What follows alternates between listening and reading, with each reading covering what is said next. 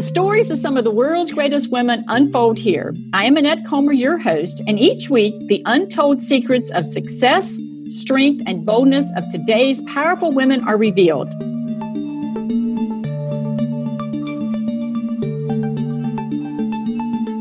This woman began her path to greatness when she was a senior in high school, when her father told her that his purpose in life was, quote, to make other people glad they saw him. She thought, I want that too. The next turning point came at the age of 21 when she embraced her Christian faith and all it stood for. And as the years unfolded, this woman became a blessing to everyone she met. She became a mother, a wife, and an incredibly successful businesswoman. She became known across the world as a transformational trainer and coach and as one of the premier speakers of our time. And after decades of touching hundreds to thousands of people from the podium, she is still offering up to everyone she meets a heart full of love and guidance. It is my pleasure to introduce you to Glenna Salisbury. Hi, Glenna. Thank you so much for joining me today. Well, Annette, it's my joy to be a part of the fabulous undertaking that you have. Well, I am so glad you're with me today, and I have so much that I want to explore with you. So we're going to jump right in and not waste any time. So you told me that most people are focused on two things, how to impress others and how to belong. But you freed yourself from these years ago. How did you do this, and what happened when you let go of these? Well, I discovered early on that people love to be loved, and everybody's unique. And so if we honor other people and never feel that we have to compete with them or that we have to compare ourselves, we're free to be me, so to speak. And I think that makes a huge difference in the way we interact with people, the way we interface day by day, whether it's with the grocery clerk or whether it's with a client. So I'm going to dig a little bit deeper on that. I see people, especially women, competing with each other. And even at high ranks, they particularly compete with each other. Can you speak to why you think that is? Well, I believe, and I could be wrong, but it's worked for me. And that is, most people try to be something they aren't. And in the world of professional speaking, I especially know that that's true because when I coach professional speakers, one of the first things I say to them is, quit being a speaker. Interesting. Just be you. Johnny Carson made a statement one time he was interviewed and they asked him, how are you so successful on your TV show? And he said, well, I'm just playing me. And that's the most difficult role you can play. Oh, that's brilliant, isn't it? Yeah. And so many people feel like they're not enough. So they won't be them. But I hope all those listening know that they are enough. You can't be what you aren't. You can only be what you are. And when you try to be what you aren't, it doesn't show up too well, does it? So all of us, I'm going to go to decision making for a second, Glenna, because you certainly have made some difficult decisions during your lifetime that have certainly been uncomfortable. And I have found with other women that often they become stuck in the process of making difficult decisions. So my question is, what approach to decision making do you use to stay unstuck and keep moving forward? Well, I learned a formula, and if I knew the book that I read it in, I would give the author credit. But it was years ago, and it stuck with me because working in the corporate world, I kept finding that people gathered at the coffee machine and complained. They whined. They didn't get paid enough. They weren't feeling they were honored enough, blah, blah, blah. And I realized, wait a minute, what this man in the book said, you only have three things you can do in any decision you make. You can either alter what your situation is that you don't like, or you can avoid it, as in quit your job, or you can accept where you are for the moment and build your strength and your wisdom and change your perspective. It isn't always going to be like this. So if you're in a job that you don't like, but maybe you like the company, altering it would be to maybe move from marketing to sales. And if you don't like the company and you want to avoid the company, then you have to choose to quit. And if you say, well, and this is often what people say, but wait a minute, I got a mortgage. I can't quit. I have to. I say, okay, then you've made a choice. You've said that you'd rather be miserable in a job and make your payment on your house. So if you've made that choice, then you have to accept being there and you have to shut up. You can't keep whining because you made the decision. And the same thing is true in marriages, any relationship, any place we are. We only have 3 choices. And so it's easier to make decisions when you have a thought process. Can I alter this? Am I willing? Do I have the courage to avoid it?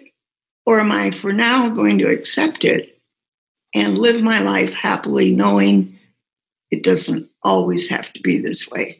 There will come a time, and therefore I can walk in peace. Without decision-making in that, with clarity, you never have peace. No, you're exactly right. And I love the way you put that. And I think it's a brilliant process because it drills it down to 3 very simple thoughts. And you make a choice. And if you don't make a choice, that's a choice also in itself, isn't it? Yes. And that's when you start doing that whining and complaining. And that's not a pretty picture, is it? And women have a tendency to do that. They do, don't they? And I don't know about you, but I don't like it when I see it. And it's contagious. And men don't like it especially. No. And it is contagious. Do you notice that? Oh, completely. Yeah. I can tell a worse story than yours. Of what you've seen, I'm sure. So a word that you like to use, and I've heard you use it many times, is authenticity. And many people have different version of what it means to them. So share, Glenna, what this word authenticity means to you and how it's been part of your success equation. You know, the easiest and quickest and clearest definition is to be comfortable in your own skin. If you're comfortable with who you are, you can be authentic. That's the only way you can be authentic, is to have the courage to accept exactly who you are and let yourself go then. Because without the courage to just be you and be present authentically, you'll be trying to be somebody else or to be like someone else in the way you do things, the way you present yourself. And it immediately, even if you think you're making a connection, an audience, let alone one-on-one, an audience knows when you're coming from a place that isn't walking your talk. And you've certainly seen that in your many years of being at a podium, haven't you? I've especially seen it because in the world of speaking, and it's true in the world of corporate competition, politics of any kind, you're trying to put on a face. You're trying to be wonderful on the platform, for instance, or you're trying to appear to be kind. But appearing to be kind and being kind are 2 different things. You know, something that I have found, Glenna, that has helped me stay in that authentic space is when I learned to laugh at myself. When I took myself too seriously, that's when I stepped out of being authentic and tried to be something that I wasn't. But once I could laugh at myself and say, oh, there she goes again, it was easier. You know, they did a poll. USA Today reported this years ago, but it's consistently true, that when they ask people, what do you need for a workspace that makes you happy to be with the company? They said 3 things, and you know what number 1 was? Laughter. Really? They needed to be in a place where there was laughter. Secondly, CEO knows my name and calls me by name. And third, I feel valued as a team member. But laughter was number 1 for what made it a great place to work. Interesting. Do you love to laugh? I laugh all the time. I do too. I love to laugh. I can find humor in some of the silliest things. Tell stories. People love stories. They do, don't they? All right. So I'm going to move to focus because you have been wonderful at this. And we both know how critical it is to not let yourself be distracted from what's important to you. So how do you manage distractions and stay focused? And take it a step further and tell me what advice you would give to women who struggle with this. Goes back to something you shared at the beginning when my dad told me at 17 years old when I was writing a paper and I asked him, Dad, what's your purpose in life? And he said, well, my purpose is to make other people glad they saw me. I realized how important it is to have a purpose that you can speak in one sentence.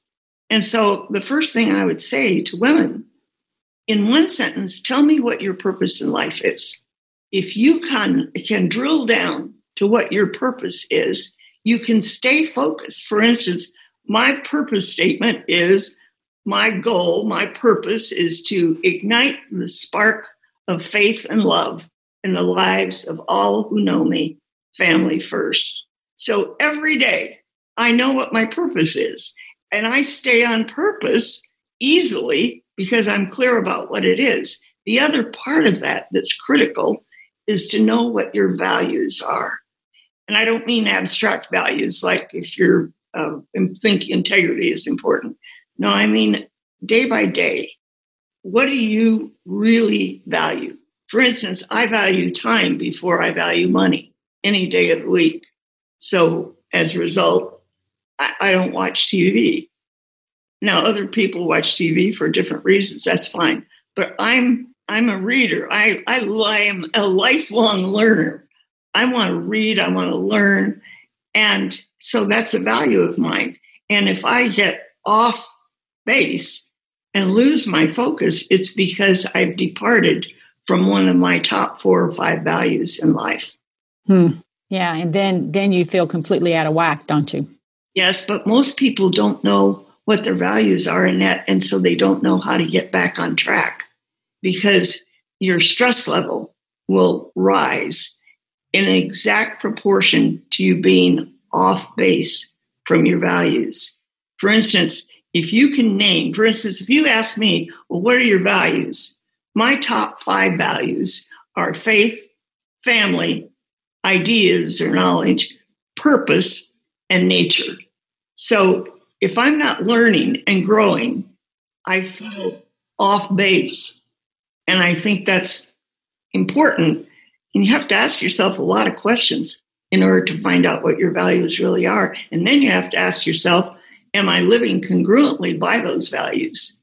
If I'm saying faith is important to me, how much time am I spending growing my faith?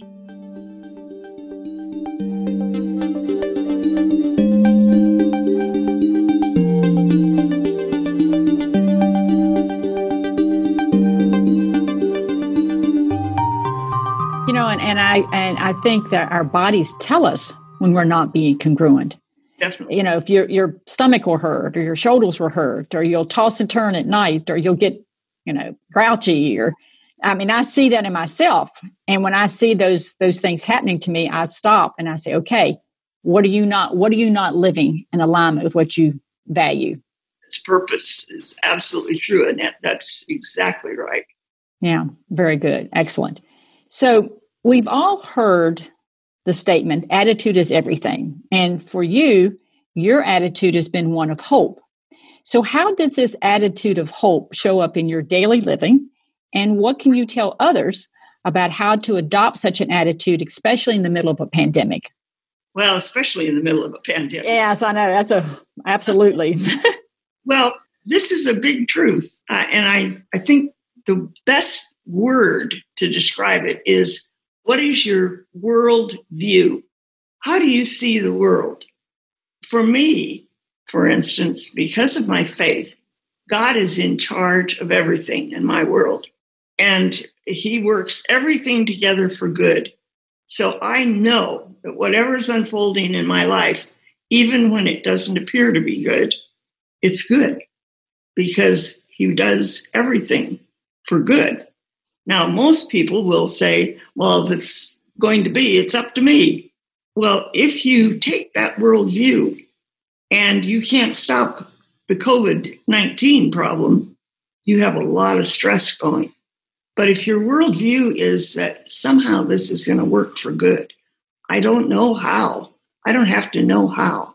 I just have to be able to trust and to live by faith. And living by faith allows us to have a worldview that provides hope, because I know that the story ends and it's a positive ending. But the worldview is a big one. Yeah, and I had never thought about it that way, but that's a brilliant analysis of that, because when people get caught in something that they feel they want to control and can't, like the pandemic, they can control their little piece of the world. Maybe. That's unclear, but it would be easy to feel hopeless if you didn't have that worldview to hang on to. Well, I was diagnosed with terminal cancer in 2014. And I had months accordingly. And I said, okay, so I know who's in charge of this, so I will rest in that. And miraculously, this is 7 years later, and I've never had any repercussions. It just disappeared. Now, I know that doesn't happen to everybody, but I do know that during those periods where nobody knew what was going to happen, I was completely at peace. Other people were stressed out, but you weren't. No, that's exactly right. There were a lot of people stressed out. But the difference is your hope, your worldview.